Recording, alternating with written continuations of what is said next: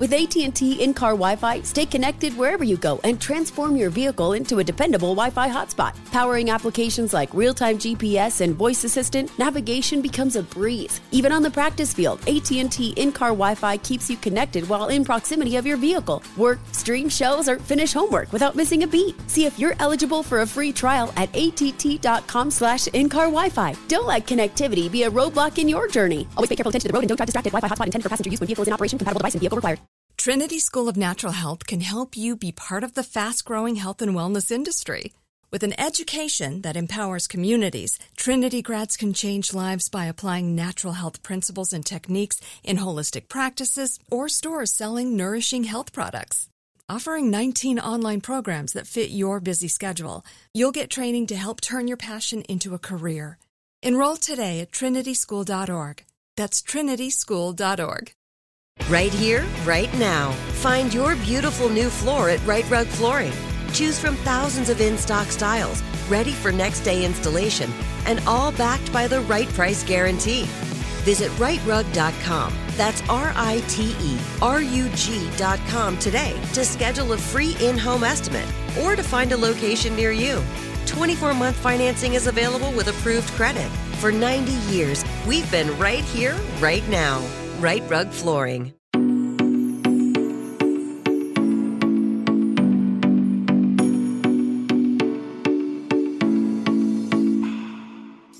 Hi guys, and welcome to another new episode of You Need Therapy podcast. My name is Kat. I am your host, and happy freaking 2021. We are in the new year. We made it. We're here. I'm glad to be here. I don't know about you guys, but I'm excited to be in this space and have a new year, not to start fresh, but just to have another month or day or week that I get to spend doing the things that I enjoy doing. So I hope you guys had a wonderful holiday or the holiday that you needed to have.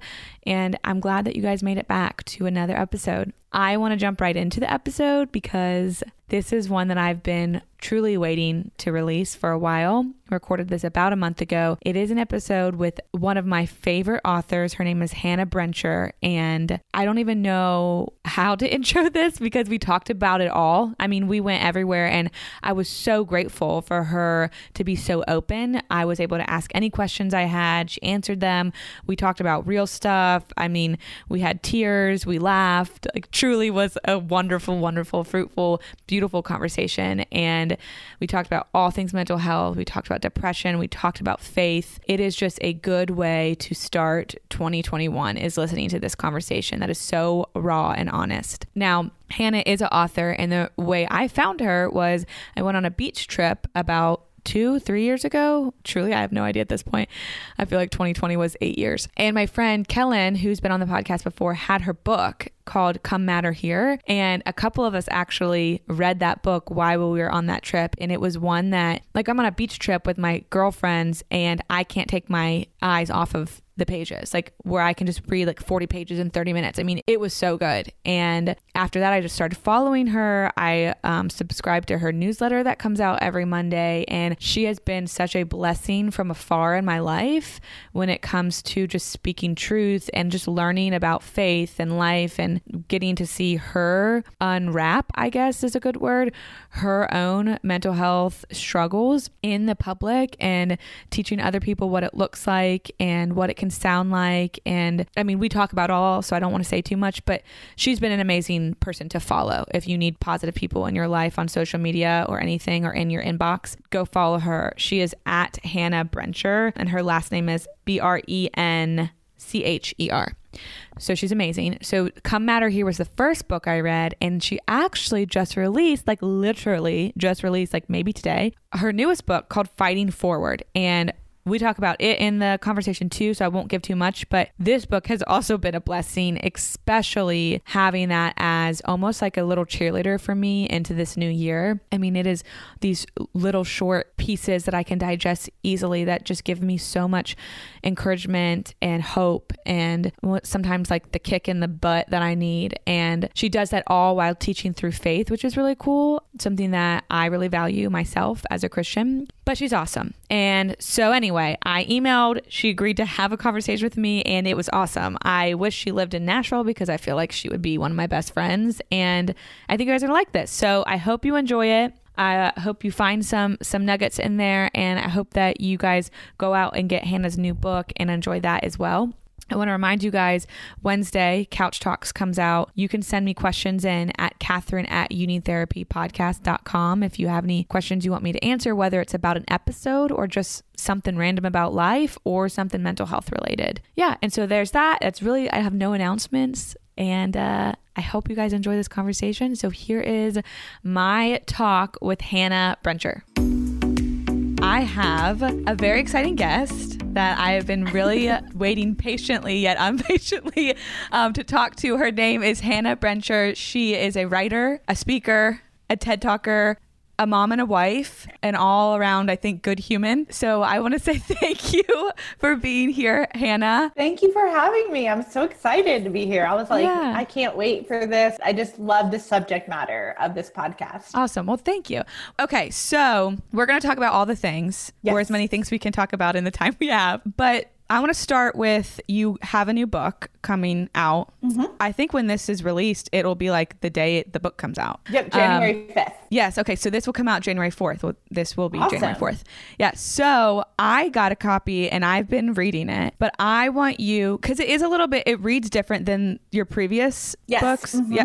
So I want you to tell us a little bit about that book and what's important and what is special about it to you and kind of why you wrote it. Yeah. So it is different, and it is intentionally different from the first two books that I wrote, especially Come Matter Here was very much my story. And I loved that and knew that story needed to be told. But I was really eager to write something like this where it could be just all about the reader. That's what I wanted it to be. I knew I couldn't give people the roadmap for their life or how to fix it, but I knew that, like, because of my own experiences, I have been in places where I have been stuck and unable to move forward. And I think we all have. And a lot of times that's fear holding us back. There's lies holding us back. In Come Matter Here, I dedicated a chapter to that. And I'm like, you got to dedicate a whole book to that, because like, it's not a one and done thing. You get over one hurdle and there's another hurdle. And so I realized in this that a lot of times we're not moving forward, and we don't get to move forward or walk forward or run forward. A lot of times what we have to do is little by little fight forward. And so I wrote what I called fight songs. They're these power-packed essays, very short and to the point, to hopefully inspire people to get up and get moving and start living their lives rather than being a spectator in the lives of others. Yeah. And I will say, I'm not through the whole thing, but I love the way it's written, because I'm not somebody who can sit down and read for like hours. Yes. And it's like, I can read one story a night, and there are specific ones that have already kind of spoken to me. Mm-hmm. And the one that I don't want to give anything away because I want people to read this, but the one I want to say that I have loved the most so far is I think it was like Mile 1? Yes. Yep. It's Mile 1. Yes. It's so good. It's so good. And I think that, I mean, you could write a whole book on that chapter, because basically what you're talking about is like, you got to start.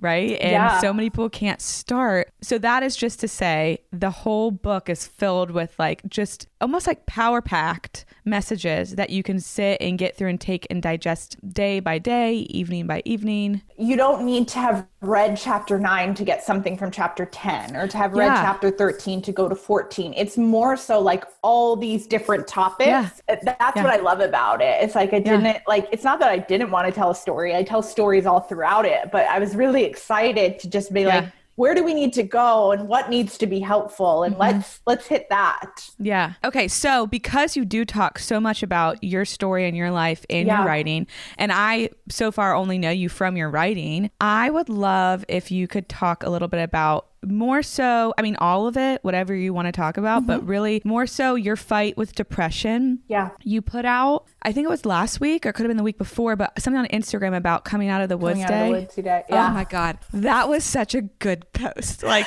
And I feel bad because I literally haven't had any time to even go and comment back to people because life has been so crazy. I did not expect that response from people. And I'm like, everyone needs a response. I'm going to be that weird person that shows up 2 weeks later to be like, hey, thanks for sharing. They'll appreciate that, whatever. But I want to talk about that because you are very open with your story when it comes to mental health. And what I understand is that post represented like, hey, I didn't stay there forever. Like that happened. I fought through it. It still can come back and forth, but I didn't stay in that dark pit forever. And so I want to talk about, and I want to hear from you what depression has looked like for you, what it has felt like for you, and how you've experienced it in your life. I mean, to go way back in the trenches to when I was born. No, I'm kidding. I think growing up, I was always a very anxious kid, like anxious about everything. And that has been used to my advantage because it also made me an achiever. But I didn't know at the time, like anxiety and depression are like sisters, you know, like one usually leads to the other and vice versa. And so I remember growing up and I always was anxious and we called it queasy. Like, I'm just queasy. I was queasy about going to school. I was queasy about being on a stage. And I got to the point where I graduated from college. I moved to New York City and I was living what I thought was supposed to be like my dream life. But very quickly, I fell into what I would now call situational depression. And so everything around me, like I had gone from a very small college where everybody knew my name, where I knew them. I had vibrant community to one of the biggest cities in our country. And even though there's so many people, it's a very isolating city. It's very hard to connect with people in New York. It's possible. And I made it happen in a lot of ways, but I felt very lonely. I felt very disconnected. And it was just a very jarring experience to go from where I was to this place in New York. I was living in the Bronx, New York. I was living on the 3rd floor of an immigration center. So you'd literally come downstairs in the morning and there would be people waiting for the center to open up because somebody had been deported in the middle of the night. Like, it was a lot of intense things right in my face. And they should have put a therapist in that program with me, but they didn't. And so I call it situational depression because I very much think that the situation I was in is what spurred on the depression and the sadness. And at the same time, I felt a lot of shame about depression. I didn't talk openly about it. I didn't know how to tell my friends and family about it. I think you could probably look at my face and know something is wrong, but I didn't know how to admit, hey, I'm not in a very good place right now. And when I moved away from New York and I took a job back home, it was almost like that depression, it just left. It was gone. And I thought it was like the chicken pox. You deal with depression once, you will never deal with it again. That is not true. And so in 2014, I had moved to Atlanta. I had uprooted my life. I was on a new adventure. And everything from the outside of my life looked great. It looked awesome. I was speaking around the country. I was writing books. My first book was about to come out. I had given a TED Talk. Everything was going for me. And it was everything that the world had kind of told me mattered.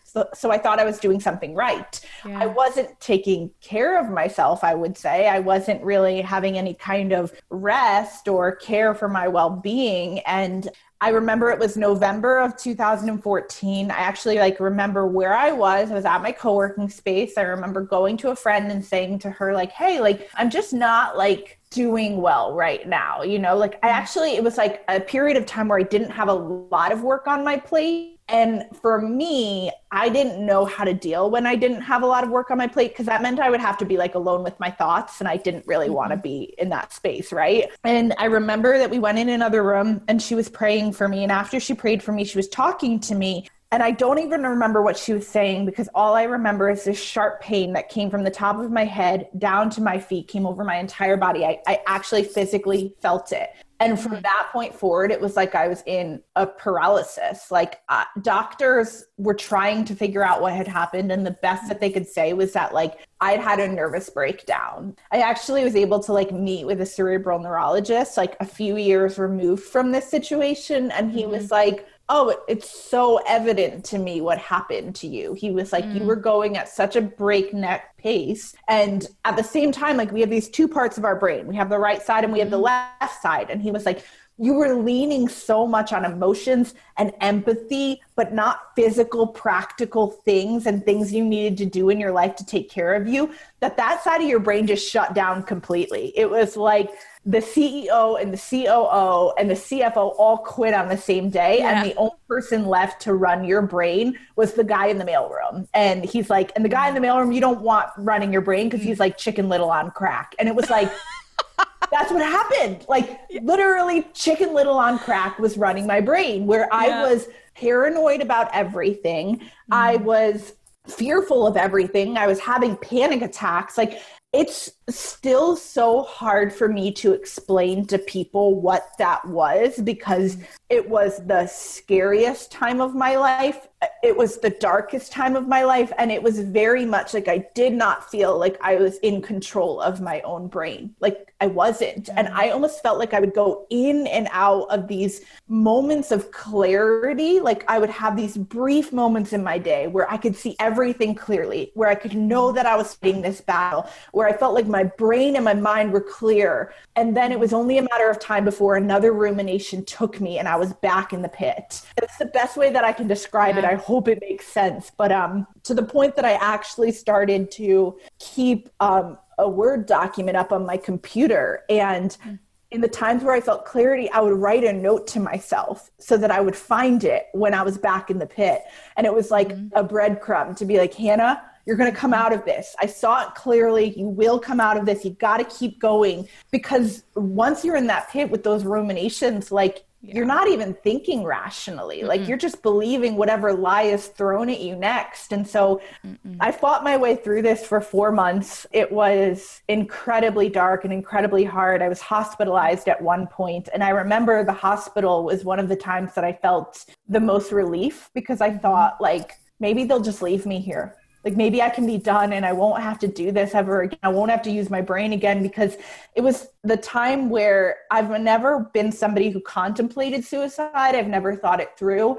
But I remember in that hospital bed being like, I get it. I totally get why people do this, because I just want the pain to stop. And I'm thankful I didn't give up there. I'm thankful that I decided that I was going to pursue more doctors. I was going to take on medication. I was going to take back my life, but it was not an overnight thing. I slowly but steadily started to rebuild my life, and I had to rebuild my life to look different than how it had looked before. I had to learn to take care of myself. I had to learn to fuel myself differently. I had to accept that I was going to go to therapy regularly, that it wasn't going to be like a one and done thing, and that I might be on medication for my life. I don't know, but I do know that because I take medication today, I'm able to show up and thrive in the way that God needs me to show up. And so to me, I look at it and I'm removed from what happened in 2014, but I fight the battle every single day. And I'm thankful for that. I'm thankful that I get this opportunity. That sounds weird to be like, depression is a gift. I don't necessarily think depression is a gift, but I also think had I not gone through this, I would have never been able to know how to open the door for other people that are stuck in the woods.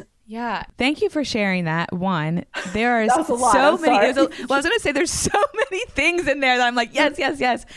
Specifically, I want to go back to the beginning, because I wonder what it looked like on the outside, because this happened after you had a lot of success, quote unquote success in a career. And there's sometimes we can get depressed because things aren't working out the way we want them to work, or we aren't able to rise on certain occasions and get certain like materialistic things we want. And so it feels empty. But you had what I assume on the outside, a lot of quote unquote success. Yeah.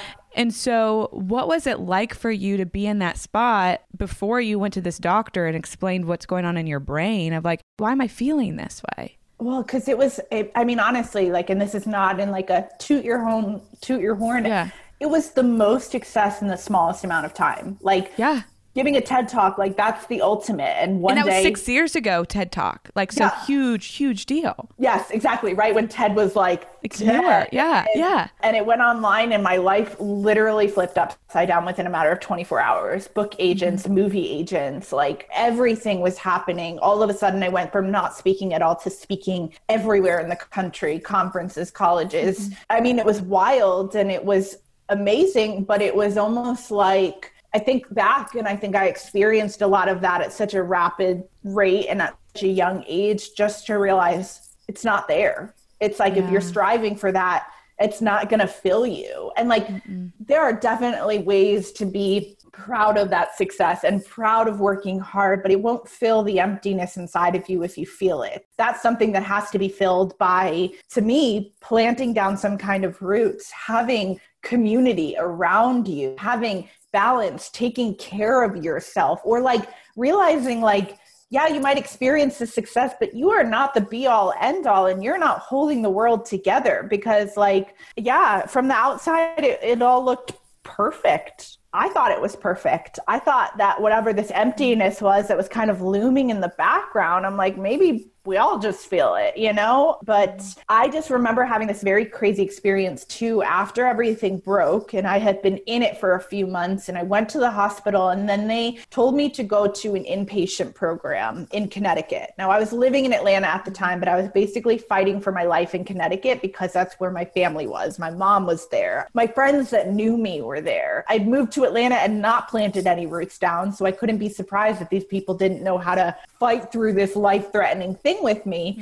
But I remember sitting in the waiting room of this inpatient program, and I just wanted to scream because I wanted to be like, why am I here? Like, what is going on? Like, I'm successful. I'm doing things, like, I don't need to be here right now. But like, that wouldn't have made any difference. That wasn't the right perspective at that time. But I just remember being like, how did I get here?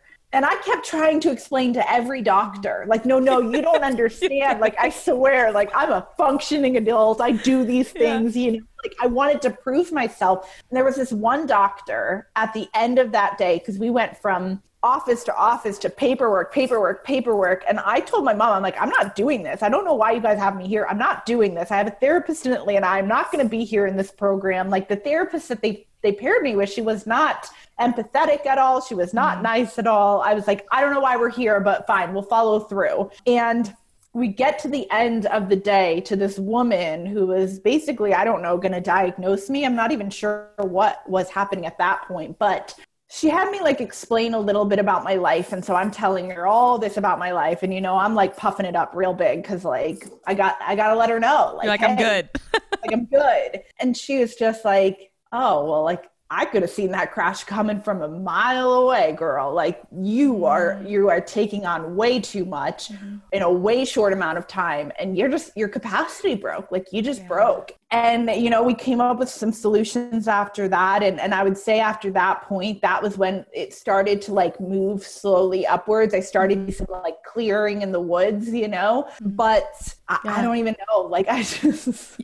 Well, you bring up something that's really important, I think, to talk about, and that is hustle culture. I can't wait to hear your perspective on this because there is so much of that right now. So much. I'm seeing a little bit of decline of that, like power, hustle, do the work, don't take a break. But a lot of, especially even self-help kind of stuff is like hustle culture, like go do it, like get up and go make it happen. And so what is it like? That might have been the height of hustle culture. Like, what is it like? Yeah. What is it like? Hustle culture. Right. The prime of both. So what is it like for somebody to be struggling with depression and the crash of hustle? I mean, the hustle culture didn't work for you. You did it. Yeah. Hustle culture is interesting to me because there is still part of me that loves the hustle. I love it. Yeah. I don't think we need to glorify it. And I think, you can hustle all you want, but like, you got to know that hustling does not just mean work. It means like, you need to take care of all these aspects of you, because like right now, like I am in one of the busiest seasons of my life. And there have been a few moments where I've said to my husband, I feel like I cannot breathe right now. But then I recenter myself and I remember, okay, Here are the things that are on my list. Here are the ways that I'm taking care of myself. And these ways that I'm taking care of myself, they have to come first. If I want to do any of this stuff, I need to do these things first. And for me, those are my foundational tools. That's my fueling my body with the right foods, staying hydrated, getting my workout in, being in the Word of God, staying surrounded by my community. Those are my pillars. And I didn't have those before. I just had my hustle, and I wondered why I wasn't fueled. And so I think that like I kind of toe a line because I also don't resonate with the culture that's like namaste in bed. Cause it's like, get up and do something, you know? Like we can't be all or nothing in this. Yes. Yeah. And that's, I think that, I mean, there's a whole other avenue of like, it's black or white. It's like, you're doing everything or you're doing nothing. And exactly. Yeah. And I'm more so like, we got work to do. We got to get some things done. But also it's not going to matter if you lose yourself in the process, if you don't know how to take care of yourself. And so like, I might have a busy day, a busy week, and I still am like, okay, but like, how can I fuel my body today? I don't want to do this workout, but I'm going to do it. I'm going to see my therapist. I'm going to take my medication. All of these things, they matter if I want to show up at full capacity. And I found that like by doing those things that like might quote unquote, like take hours out of your day. No, like they just actually expand the amount of capacity and time that you have. Or it turns out that you don't need nearly as much time to work efficiently as you did because you're fueling your brain. You're fueling, like you're taking care of yourself. So you can actually operate at a higher capacity, be more efficient in less time so that you have time to take a break, rest, be with your family, whatever it is that fuels you up. Yeah, I love that perspective. And hopefully we can influence some people to take that on because we are in this black or white. I wonder for you to go back to how you even got to the hospital. Like, I want to go back and hear what brought you to that level of, I need help. Were you aware? Was it somebody telling you to go? How did you get there? Other people sent me to the hospital, for sure. Okay. People showed up at my house and was like, she needs to go to the hospital. Like they told my mom, you got to drive her to the hospital. Like we were scared, you know, and not scared in the sense of like, I wasn't going to do anything crazy, but we'd tried everything else. I was seeing a therapist, and there's only so much you can see a therapist. I wish you could like lock yourself in a room with them for 6 hours in the day and like really deal with some stuff. But like, we had exhausted our efforts and there was nothing changing. And I mean, I was pumped to go to the hospital. I know that sounds so weird, but I remember getting into that room and feeling like maybe somebody's going to take care of me now. Like maybe I can just shut off my brain for a little bit. Like I get emotional because my brain was just so tired and I felt like I was in such a dark space. I didn't know at the time, like the science behind ruminations, you know, and I was exhausted and I just wanted somebody to be able to just lift that off of me and be like, you don't need to move. You don't need to do anything. You can just give up.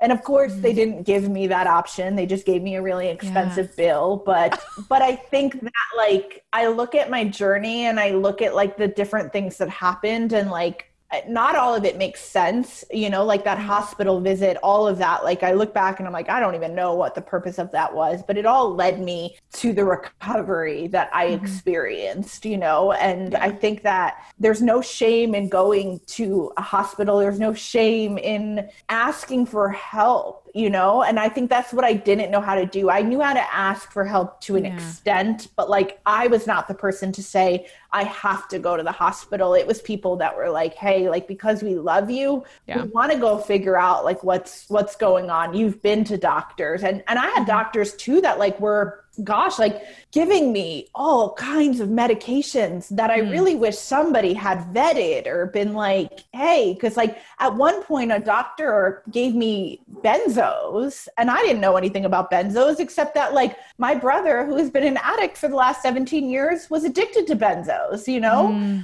And so what no one told me about them is that you would take a pill and you would calm down, but then the crash was like 10 times harder. And so I was self-sabotaging in that way of like, I just was doing the best I could to just maintain. And so me being in Connecticut and me choosing to go to the hospital and then like entertain this idea of an inpatient program was me saying, I'm willing to stay in one place and do the work to figure this out because it was just a lot of craziness. And, you talked about like voices and just how like your brain it was like the mailman was running your brain. Like it just wasn't you. And so I just want to make the point to say to everybody listening, this is a very weirdly beautiful, I don't really know how to call it, picture of successful people needing help too. And people that are doing well and reaching their goals. We all need help, and there's no shame in that. We're all human. No matter how successful you are, you're still a human being. Doesn't make you weak. No, not at all. And I want to know what voices the mailman guy had running through your brain, right? So you always had anxiety. You always had that. You knew. Yeah. And so was this a totally different voice, or is it like a louder version of some of those voices? And what did they say? Yeah, it was like anxiety on like steroids, Everything, every lie that you could imagine suddenly just like popping up all over the place. So like it was the standard things of like, you don't matter. It doesn't matter that you're here. You don't need to be here. You're not enough. All of that. But like, it was the only thing that I could hear. And I think that, and like, this is something I actually do not talk about a lot. We're going to go there, right? Okay, let's go there. I want to go there. I think what happens is that anxiety and fear, and I'm not a professional, so I cannot say that this is what happens. You can let me know. Okay. But I think that like ruminations, you can fixate on a certain thing and you can become obsessed with that thing, and it will take you all the way down, right? And so at the time, I had just finished writing my first book, and that book had been my obsession. I'd poured all my energy into it because it was the only thing I had ever wanted to do my whole entire life was write a book. So, I mean, I was up with the sun writing that book, sun went down, still writing that book. And then I let it go. I gave it to the editor and it was over. And there was nothing left for me to do. Very soon after, that depression came on. And so for me, it was a lot of these lies and these fears, but there was also this obsession that something was wrong with the book. I didn't know what it was, but I would spend hours trying to figure it out. Like I lost hours in a single day just sitting there trying to figure it out. And I had people around me being like, Hannah, it has nothing to do with the book. The book is over. The book is done. You need to let it go. But anybody that's ever felt a rumination, it's like you have to obsess on this one thing. And the thing about ruminations is that they're not problems you can solve, but you're convinced that you can solve them. And so what's so interesting about that is that for weeks, I was obsessed with that book and figuring out what was wrong with it, to the point that now that book is out there in the world. It has blessed many people. I still to this day have a hard time looking at it. I have a hard time going back and reading through it because it was associated with that very dark depression. And I know there's nothing wrong with the book, but like you spend so much time ripping something apart, you feel like you have nothing left at the end of it. And so that's something that a lot of people do not know. And that's something that honestly, like talking about it, you feel a little bit like mad. The brain is such a powerful thing that I think that I don't have any rationale for why it was like that. That's just the reality of what was happening for me. When you say I feel mad, what does the mad say? Like, what are you mad for or mad about? No, I mean like mad as in like kind of like Mad Hatter, like crazy. Oh, crazy. But I don't like to say the word crazy because I don't want anyone to, so I said mad. Okay. I'm like, okay. Well, so totally. And that is something that can be looked at across so many different avenues of our lives. If we think something enough and we tell a story to ourselves enough times, which that's what you're doing with that rumination, something's wrong with the book, something's wrong with the book, something's wrong with the book, you better believe that you're going to think something's wrong with the book. And that's this, we can do that to our bodies. Something's wrong with my body. Something's wrong with my body. Nobody will love me. Nobody will love me. Whatever we tell ourselves over and over again is what we end up believing, and we create stories. There's two sides to that. That's awesome on one side, because I can tell myself I'm great. I can tell myself I'm beautiful. I can tell myself that people love me and I'm wanted. But for some reason, that's usually not what we do. It's a long time to get to that space. Oh, yeah. Oh, yeah. And so we can tell ourselves any story, but a lot of times we're telling ourselves the story that something's wrong with us or there's something wrong with what we've done, which makes me think of, I learned this as an intern. I was reading one of Brene Brown's books. I don't know how long ago, and I don't even know which of her books it was, but she talked about how we get dopamine, which is a feel-good chemical in our bodies, in our brains, when we figure things out. And so what we do is we're meaning-making people. Humans like stories, and we like to have our stories to have an ending. And so we figure things out and we make up reasons for things and we make up ends of stories that quite possibly are not true because it feels good when we figure it out. The problem is, just like the medication, it's great. And then the come down is so bad. Well, something else is going to come in that place. Right. Like once I had solved a rumination, another one always popped up until I got smart and was like, whoa, this is going to keep happening until I tear apart my whole entire life. Right. Yes. Because it's like something's wrong with the book. Okay. Now I have to do something to fix that. And then and we do that with the example I always give to people is because a lot of I see mostly women and they're like 20s, 30s, 40s, a lot of them struggling with relationships and all of that. And it's like when you're texting somebody, you're texting a guy, you're talking to a guy, specifically maybe on a dating app, because that's what we do these days. Yep. And it's a back and forth and we're talking and it's great and we're like getting along. And then you say something and he has the ... and then they go away. Yes. And then he doesn't finish. You never hear from him. And it's like an hour goes by and then another hour goes by. And then you start thinking, what did I do? Well, was my punctuation weird? Like, should I not have said that? Was it not funny? Do you think he understood what I said? And in reality, like maybe he's like in the shower. Maybe he got a phone call from his mom. Maybe he dropped his phone in the toilet. Who knows? He could be doing anything.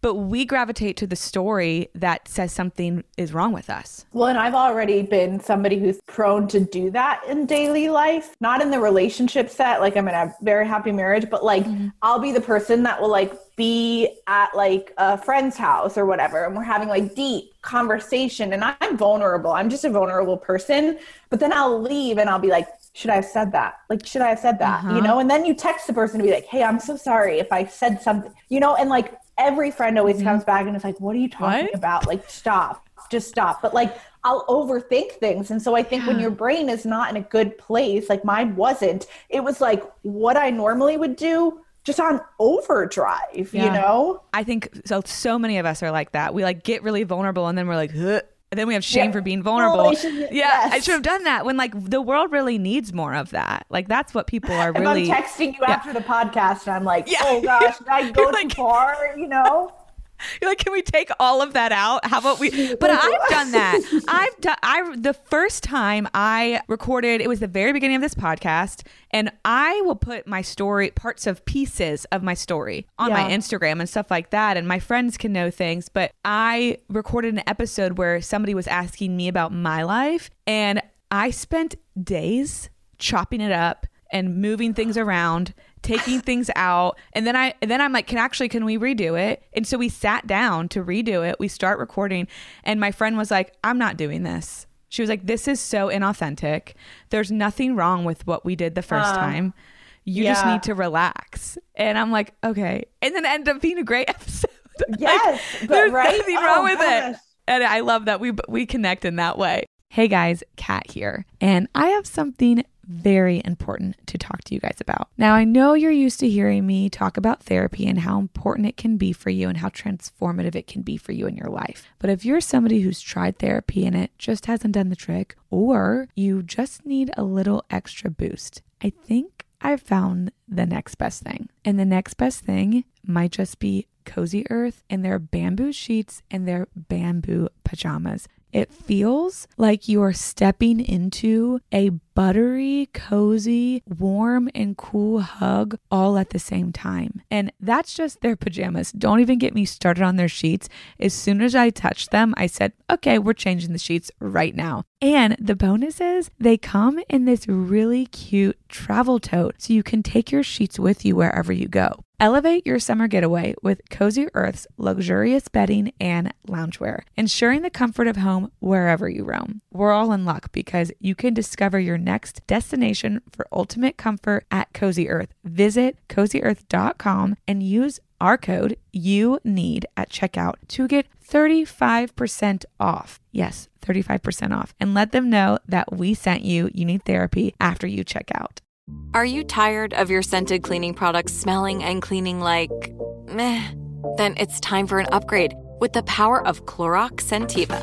With an uplifting scent that smells like coconut, Clorox Scentiva gives you powerful clean like Clorox, but a feeling like being transported to a tropical island retreat.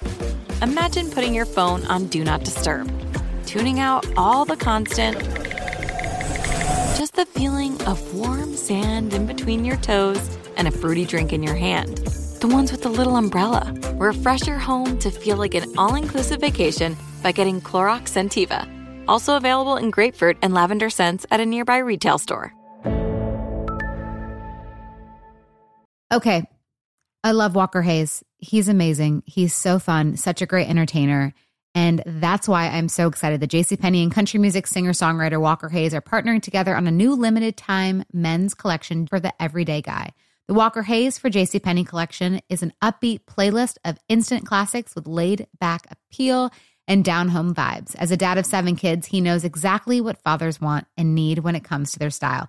This collection reflects his casually cool styles with outdoor-inspired details and versatile colors. Perfect for the guy living the t-shirt life or someone wanting some fresh options that feel just as good. It's easy to wear, affordable styles that celebrate the ultimate family man, along with the quality, durability, and sensibility dads appreciate. Available online Saturday, May 4th at jcp.com and in-store Thursday, May 16th, just in time for Father's Day. Limited time only. JCPenney, make it count. Back on track. I want to know what you wish most people knew about mental health or depression. What do you think out there is either a myth, or what do you think more people understood? Coming from a place where I've been through the trenches of it. Yeah, I mean, that's a great question. It's really hard. I don't know. I think it's a great thing that we are maybe more so shining a light on mental health. I'm glad that we're talking about it more. 10 years ago when I first dealt with depression, I didn't feel like it was talked about at all. I think though, at the same time, I wish that maybe we had some better language to communicate what it is that we're feeling, because a lot of people in daily life are just I'm depressed. And depression is a real thing. It's a very real thing. And it was something that I thought was going to take my life or be the end of my life. And I would love to have language to be able to find those people that are really struggling. It is not to belittle what anybody is going through, but there are people whose lives are hanging in the balance who are in the same spot that I was in, where I was I don't know how to get out and I am scared for my life. And the more that we just use language to just be I feel depressed today, it's there's a difference between that depression and then that severe depression. So that's something just off the top of my head. But I mean, I think too that I also have seen this thing, and I've seen it in the last few years, and I find it to be really interesting that a lot of times we take something like depression or anxiety and we build an identity out of it. And to me, that's fascinating, because I would never want to say that my anxiety is my defining factor or depression is my defining factor. And I think we have to be really careful with that, because in a lot of ways we are saying the essence of me and the core of me is that I'm stuck in a depressive pit. And it's fine to identify with that. I will tell anyone I deal with depression. But again, my language that I use is very intentional. I don't say I struggle with depression. I say I deal with depression. That is something that I do every single day. And it means that as much as depression is a hard thing in my life, it doesn't take my identity. It is not who I am. I bring way more to the table than my mental illness. And I find it interesting to find people whose depression is their Instagram bio. Depression is how they identify themselves on Twitter. And I want to say no, don't give it that credit. You can't give it that credit. It's a hard battle. Yes. And you should tell your story, but there's far more for you in this lifetime than your depression. And so I always have to kind of toe that line because I know people love that I talk about mental health, but like at the end of the day, I am not my depression. Like my depression does not have that hold on me. Well, that's not where your story starts or ends. Yeah, but a lot of people let it stay there and they stay in that depression for years. And I would want somebody to know, like, you can get out of this. I believe that you can get out of this. And there are going to be good days and hard days. And maybe you try different medications and one works and one doesn't work, but like you have to keep making those steps. Well, and I think that I see that all the time. All of the time. Yeah. I saw it a lot when I worked in a residential treatment center when people, it was just like, it's not that they didn't want to get out of something, but you somewhat become addicted to it. Yep. Because for some people gives them certain things. It might give them, and this is not to say this is what everybody does, but I have seen where it gives somebody an identity where they haven't had an identity. It gives somebody a way to get connection because people are worried about them, or it allows people to not do the hard, scary thing that's been looming in the back of their head forever. And so we get addicted. It's so backwards, and people are so confused when I bring it up to them because they're like, what? No, I would never do that. I would never want this. And I'm like, well, I think you might, because I think it might be giving you something or helping you do something that you think you can't do without this. It can operate as a really great excuse too. And like, that's not to like belittle where people are on the map, but like, it would be much easier to say, well, I have depression, so I can't do this. I have anxiety, so I can't get on stage. And like, I mean, I speak around the country all the time. Well, not in the COVID world, but you know what I mean? Right. Yeah. And I want people to know, like, I have pretty big anxiety when it comes to being on stage. I would rather be anywhere else in the world than on stage. But just because I have that anxiety does not mean that anxiety is going to change the outcome of what I intend to do. I will still show up. I will still do what I am called to do, because that anxiety does not get to have the final say. Yeah, like you're not letting it be somewhat of a robber. And I look at anxiety a lot of times as it's a fancy word for fear for some people. That's how it operates. Yep. And when we feel fear around things that we care about. So I have more anxiety than most people I know, but I'm the same way of like, what am I going to do? Not do anything or look at it as I'm scared of this because it is so important to me. I'm scared to move forward anyway. Yeah, totally. So I love that. And then the other part you said right before that, when you were talking about you almost using those words too much. Right now, it's like, it's funny and I enjoy parts of it on social media, but like anxiety is a big joke. Like it's just it's one big meme joke. And I like that we're talking about it. Yeah. And I like that we're talking about depression and anxiety. And at the same time, there is a difference between feelings and a mental illness. Yes. And it's not a fine line. Like everybody has feelings and not everybody suffers from anxiety and depression. Yeah. And so I agree with you. And I don't even know how to change that. I don't know how to fix that. Yeah. But I totally agree with you there. 100%. And for you, how do you identify the difference between being somebody who has struggled with, you have feelings, and then you've also been in this realm of I'm suffering from depression and real clinical anxiety? How have you been able to differentiate between I'm sad and this is more than sadness? I mean, I think at the end of the day, like to me, the outcomes are both the same of what I need to show up to do. Like that doesn't change. So like, for instance, I had a baby 7 months ago and I knew I was at a much higher rate for postpartum depression. And your hormones are up, they're down, they're everywhere. And I kind of like created my battle plan for like what is going to happen if I do have postpartum. And like, when you have a baby, like they'll give you all these like they'll give you like this timeline of like, oh, on day 5 to 7, you might feel this and da da da da. So I was in that part where these are the days where you're going to cry the most and you're just going to cry for no reason at all. And like, I remember those days because I was terrified of like, is this it? Do I have postpartum? Like, am I in this? Like, are we going to do this for the next 7-8 weeks? Cause I'm not somebody who like and I'll say this very openly, I was not somebody who immediately Novalee came out of me, they put her on top of me, and I felt all the love in the world. That didn't happen for me.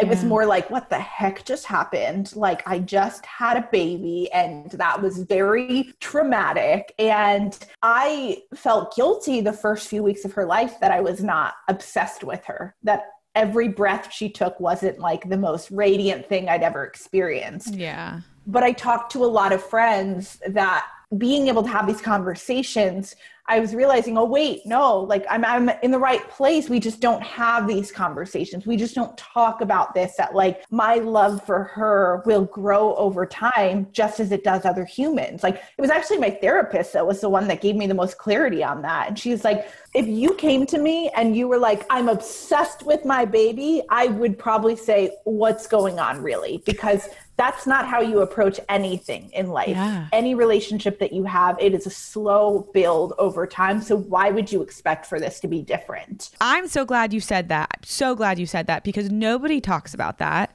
Nobody. People will talk about, people will somewhat will talk about postpartum, but to be able to say, I didn't feel that thing that we're quote unquote supposed to feel. The thing that we write the Instagram caption about. Right. She came and I've never felt a love like this. And I was like, did I do something wrong? Because like, I love her for sure. I love her. But like, I am very much kind of like, what is happening? I'm not sleeping. My body does not look like my body. There's a lot going on there.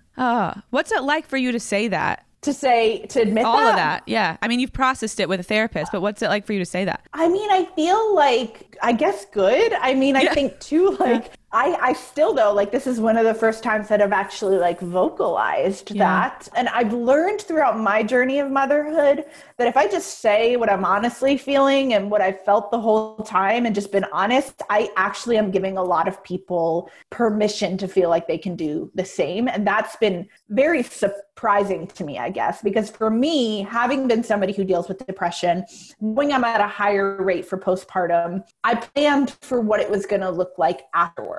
I'm somebody who, I made the decision not to breastfeed, not because I don't believe in the benefits of breastfeeding, but because I believed that was actually going to be a very stifling, unhealthy experience for me, that I was going to feel very isolated. And I, every day, am so thankful I knew myself enough to make that choice. And if anything, I would say to moms, like, make the choice that is going to allow you to show up to be the best version of yourself for that baby. Because America is one of the only countries that like puts the mom in the background. Like in all these other countries, we pay attention to the fact that you just carried a life for 9 months. If you don't think that's going to have an effect on your body, your hormones, your well-being, like we need more support for moms in that. And I think that like maybe because when I was at that point where I thought, oh my gosh, is this postpartum? Did it just show up? I had this moment of clarity where I was able to say, Hannah,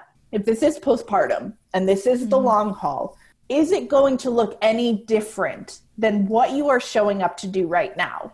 And the answer was no. I had my battle plan in place. I knew what I was supposed to be doing. I needed the foods that I needed to eat. I needed to move my body. I needed to be in the Word. I needed to stay surrounded. All of that was going to be put into practice, whether I had to fight the hard battle or not. And like, thankfully, I didn't have to fight that battle, but the battle plan still would have been in place. And so the question that you had asked about, like between the sadness and then the actual depression, the remedy is always the same. It's always, okay, I can usually, if I'm going through kind of a pit, like a time where I'm feeling pretty somber, I can usually look at my life and say, what's off balance right now? Of those things, what am I neglecting? Okay, let's refocus in on that.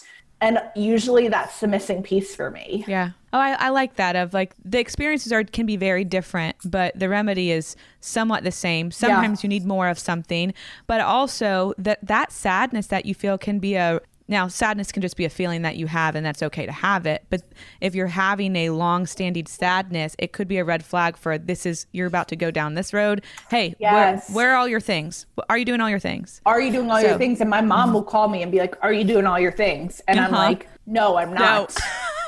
Like I'm eating like crap or like, no, I had some wine last night. And so I probably feel really depressed today because like my body's just more sensitive, and we need to know our bodies. And for me, as somebody who is a Christian, that's been a battle I've had to fight, because I think in the Christian community, it can very easily be, if you just have faith, it all works out. And I'm like, hold up. No. Like, I believe that like God designed us all very differently, meaning what works for you is not always going to work for me. Like, I know myself well enough to know I have lower serotonin levels. And so I need to show up physically to figure out how to remedy that thing. It is not just faith that is going to pull me from this pit. And so that's where I spend a lot of my time trying to like squash the myths that come with like faith and mental health. Thank you for saying that, because I'm also a Christian, and that's one of the things that I've loved about your writing is the combination of your story and your relationship with your faith along this. And for you,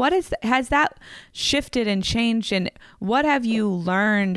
This is a question that I'm very curious about. What have you learned about God through your journey with your mental health? Like, what have you learned about that relationship? So much. I mean, so much. I attribute a lot of like coming out of this to God and his grace, but also a lot of hard work and a lot of people that God led me to. God led me to my therapist. He led me to my psychiatrist. And I think what I've learned, the biggest thing that I've learned is that God at the end of the day is not a feeling. You either believe that God is who he says he is, or you believe that like he left out the back door in the middle of the night and didn't come back, right? And that's because your feelings tell you that. And so for me, I used to operate my faith based on my feelings, and it never really did me well. Like, it's great when you're feeling awesome and amazing and like God is good, and then you're in the pit and you think God is not there, and that's just because your feelings are telling you that. But like my friend told me when I was going through this depression, she was just like, you know, like the way that you show up to fight changes based on what you believe about God in this circumstance. And she was like, I've noticed, I've watched you. And she's like, and when you are confident that God is bringing you out of this, you show up and you fight. And then when you stop thinking that God is here, you fall right back into that pit. And that was a mindset shift. And I really had to retrain my brain and retrain my mind. And that is not a one and done thing. I am still in the process of doing that. But like, I think what I've learned about faith is that it's not this conceptual thing that we think it is. The Bible is actually a very practical book. There is a lot of things to be put into practice. Like, for example, taking every thought captive, that is a mental health thing right there. It is like, no, you need to look at your thoughts. You need to place them down on the page, wherever it is that you can examine them, and you need to figure out how to change those thoughts, rehearse better truths to you. And like, I think about David, who was definitely depressed. And a lot of those Psalms are like, whoa, dude, like somebody needed Lexapro. But like, and I feel like I say that. You don't even need to take that out, because I believe that in my core. But you can read the Psalms and be like, he is up, he is down, he is up, he is down. And in Psalm 42, he literally says, why are you downcast, oh my soul? And we know that verse. We've heard that verse. But in actuality, like, look what he's doing. He's literally talking to his soul. He's having some soul talk to be like, hey, what's going on inside of you? Like, what's up? And I think that that's important for people that deal with mental illness to realize there needs to be some separation between the things you think and the truth, you know?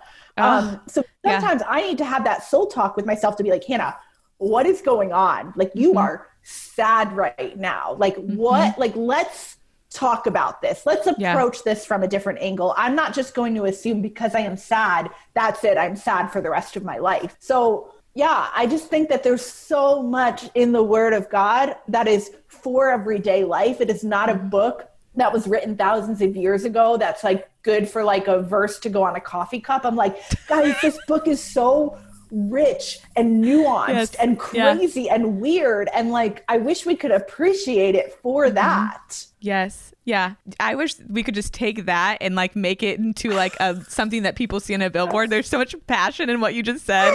That was amazing. Take the episode. David needed Lexapro. Like, I maintain it. You would probably say, right? Can you agree with me? Yes, like, I think so. He's good and then he is not good, all in a single sentence. Oh my God, that was great. But no, I just appreciate all of that so much, because I think a lot of there's a couple things that I was thinking in my head as you were going. But one is, we are told, pray more, or have more faith, or do that. And it's like, okay, there is action that comes with that. It's that story. Have you heard that story about the guy who's like, there's a flood and he's like on top of a house. He's praying to God to come save him. And a boat passes by and is like, hey, come hop in my boat. And he's like, no, God's going to save me. Yeah. So the guy leaves, and then a helicopter comes down and he drops a rope and he's like, grab on here, we'll take you to land. And he's like, no, God's going to save me. And then he dies, gets to heaven, is like, God, why didn't you save me? He's like, I sent you a boat and a helicopter. Yeah. What? Like, what? And it's like, we have to, we pray. Yeah. We pray and we have faith, and then we do the work. And that was huge in this fight, like through that 4 months. I just remember, because like it was very nuanced with people in the mental health community, and then this faith aspect of it, because there was a pocket of people that believed if I just prayed and had faith and repented of whatever was inside of me, I was going to be better. And there were so many things that like me and my mom look back on and we're like, what the crap was that all about? Like, why did that even happen? Like, that doesn't even serve a purpose in the story. But we chalk it up to, it was just another way to say to God, hey, I'm going to continue stepping. I'm going to keep moving. I know this might seem crazy, but I'm desperate right now to move out of this pit. Because like at one point I like drove to Massachusetts with a friend who was sure that this woman in Massachusetts could heal me. And this lady like led me through some repentance process for like ex-boyfriends, and it was weird. And I'm like sitting at the Cheesecake Factory in Massachusetts, like, what is happening in my life right now? What is going on? But I look back and I think, okay, but like, I was willing to say, I'll go there, God, because this might be the thing. Who knows? It wasn't. Yeah, it was not. Because I very much believe in therapists and thank you. Yes, I believe in doctors that went to school for these things. But there are plenty of people too, though, that have prayed and have felt a miracle from God and have been healed instantly. But I think we have to be really careful to understand that might be somebody's story, but that might not be your story. And I mean, I even got a message from a girl months ago that just was like, I just have to let you know, like, you're not leaning on the full faith of the Lord. My depression was healed instantly, and yours could if you believed more. And I just was like, hold up, chick. You don't want to go here with me. Cause like, I'm not mad about this for myself. I'm mad about this for the people you might say this to, and then they think they're broken and they're damaged and God is not showing up for them. My God has shown up at every juncture for me. And if I am still walking this out, that just means that God thinks I am someone to be partnered with in these unfinished stories. Like, I get very passionate about that. I even am like getting like teary eyed, because I'm like, your story is a miracle still. Your just story involved different steps, but it's still a miracle that you went from feeling what you were feeling to where you are now. Like, it's just a different kind of miracle. So And I think that's like something just like that's important to say overarchingly, is that people say very well-meaning intentioned things to people that have depression or mental illness. But like, sometimes this is not the invitation to come in and tell them all the things that they need to do. Like, I think if you are close with someone, if you are walking with somebody through the thick of it, you will know when the door is cracked open to say, hey, I think maybe you should try this. Yeah. But I think you just can't show up, be like, hey, do this, get it right. Come on, let's go. Like, it doesn't work that way. That actually ends up being a lot more harmful than it is good. Yeah. I'm sorry that person said that to you. It's okay. I mean, she didn't have a leg to stand on. I wasn't. Did you respond? You responded to her? Or no? I responded to her, but then I muted her and I told her I'm going to mute you because I think this is actually really damaging. And I hope that you're going to relook at your messaging for this, because she was not relenting. She did not want a conversation with me because she kept coming back at me. And I was just like, not today, Satan. Yeah, no, I don't need this. Like, gosh. Well, and then the other thing that I was thinking about when you were talking about the difference between like feelings and faith is you have talked about in your books, I think it was Come Matter Here, but I don't know. I could have read this 2 days ago, where you talk about there's a difference between having a feeling and hearing God. And that was probably Come Matter Here. Okay. But maybe Maybe both. I swear it was you. I swear it's you. So sounds like me. Yeah, that is important because I think a lot of times we're looking for God to say, go, or God to say, stay, or God to say, marry him, or God to say, divorce him. And we can have feelings all day long, and it doesn't mean that God is saying yes, no, left, right. You have to be able to differentiate them. I don't know if I'm totally there, but it's not every time you don't hear something or feel something, or every time you feel something. It's not always something from the Lord above saying, do this. Well, we have to be careful with that because I think a lot of people take it in the opposite direction of like, I heard God say this. Yeah. God said this. God said this. You're going to be my husband. And it's like, oh God, that's insane. And that honestly, to me, that terrifies me because I think that's the reason that a lot of people walk away from faith to begin with, is because they thought they heard God so clearly and then it didn't work out how they thought it was. And I think we have to be very careful because I do believe that God speaks, but I also think that like the things we hear him speak, they need to be tested. They need to be like vetted, and we need to be open to the fact that like, we are humans, that like we have errors, like we get it wrong. In that, how have you learned to differentiate for yourself? Because sometimes we do get it wrong, but how do you tell the difference between, this feels like God speaking, and this just feels like this is something that I want? I mean, I tried my best because like I am somebody who, and we probably don't have like the hours to get into this, but I'm somebody who has the gift of prophecy, which means that like, I do believe that it's so weird to say, like, I believe I hear from God, but like I have been given, I'm given specific messages for other people that like are very clearly something they need to hear, something they need to know.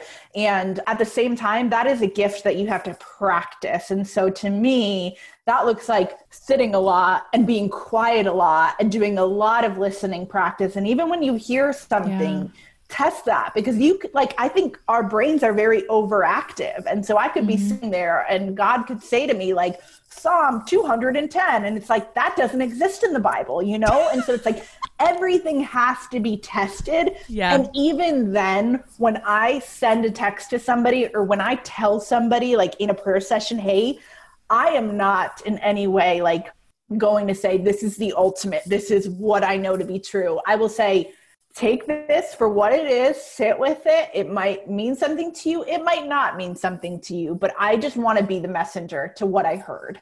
It's a very delicate thing. That's what I think. And I think that's where it's like, I don't get it right all the time. I'm sure that I don't get it all right all the time. But like when I hear God prompt me in a direction, I will always write it down. I will revisit it and I will, wade into the things that I think he's telling me to move into, but I'm open to that ending up not being the right direction. At the same time, I don't feel like I audibly hear God a lot being like, go to this country or go here and marry, I think it's a still small voice in a lot of ways.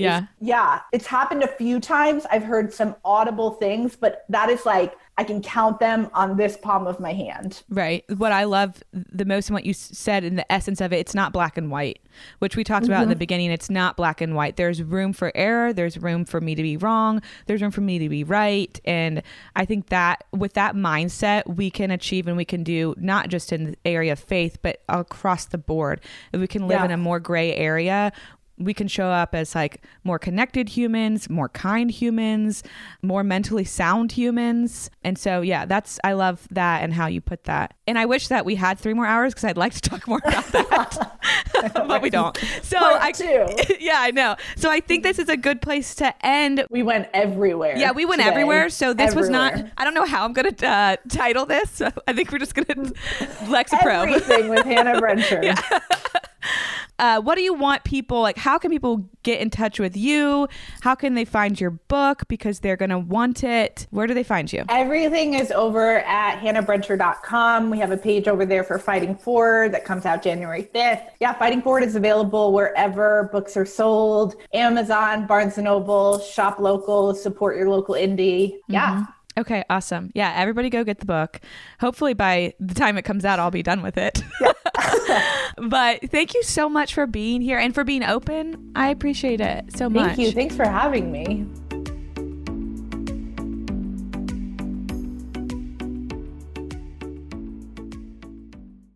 Trinity School of Natural Health can help you be part of the fast-growing health and wellness industry.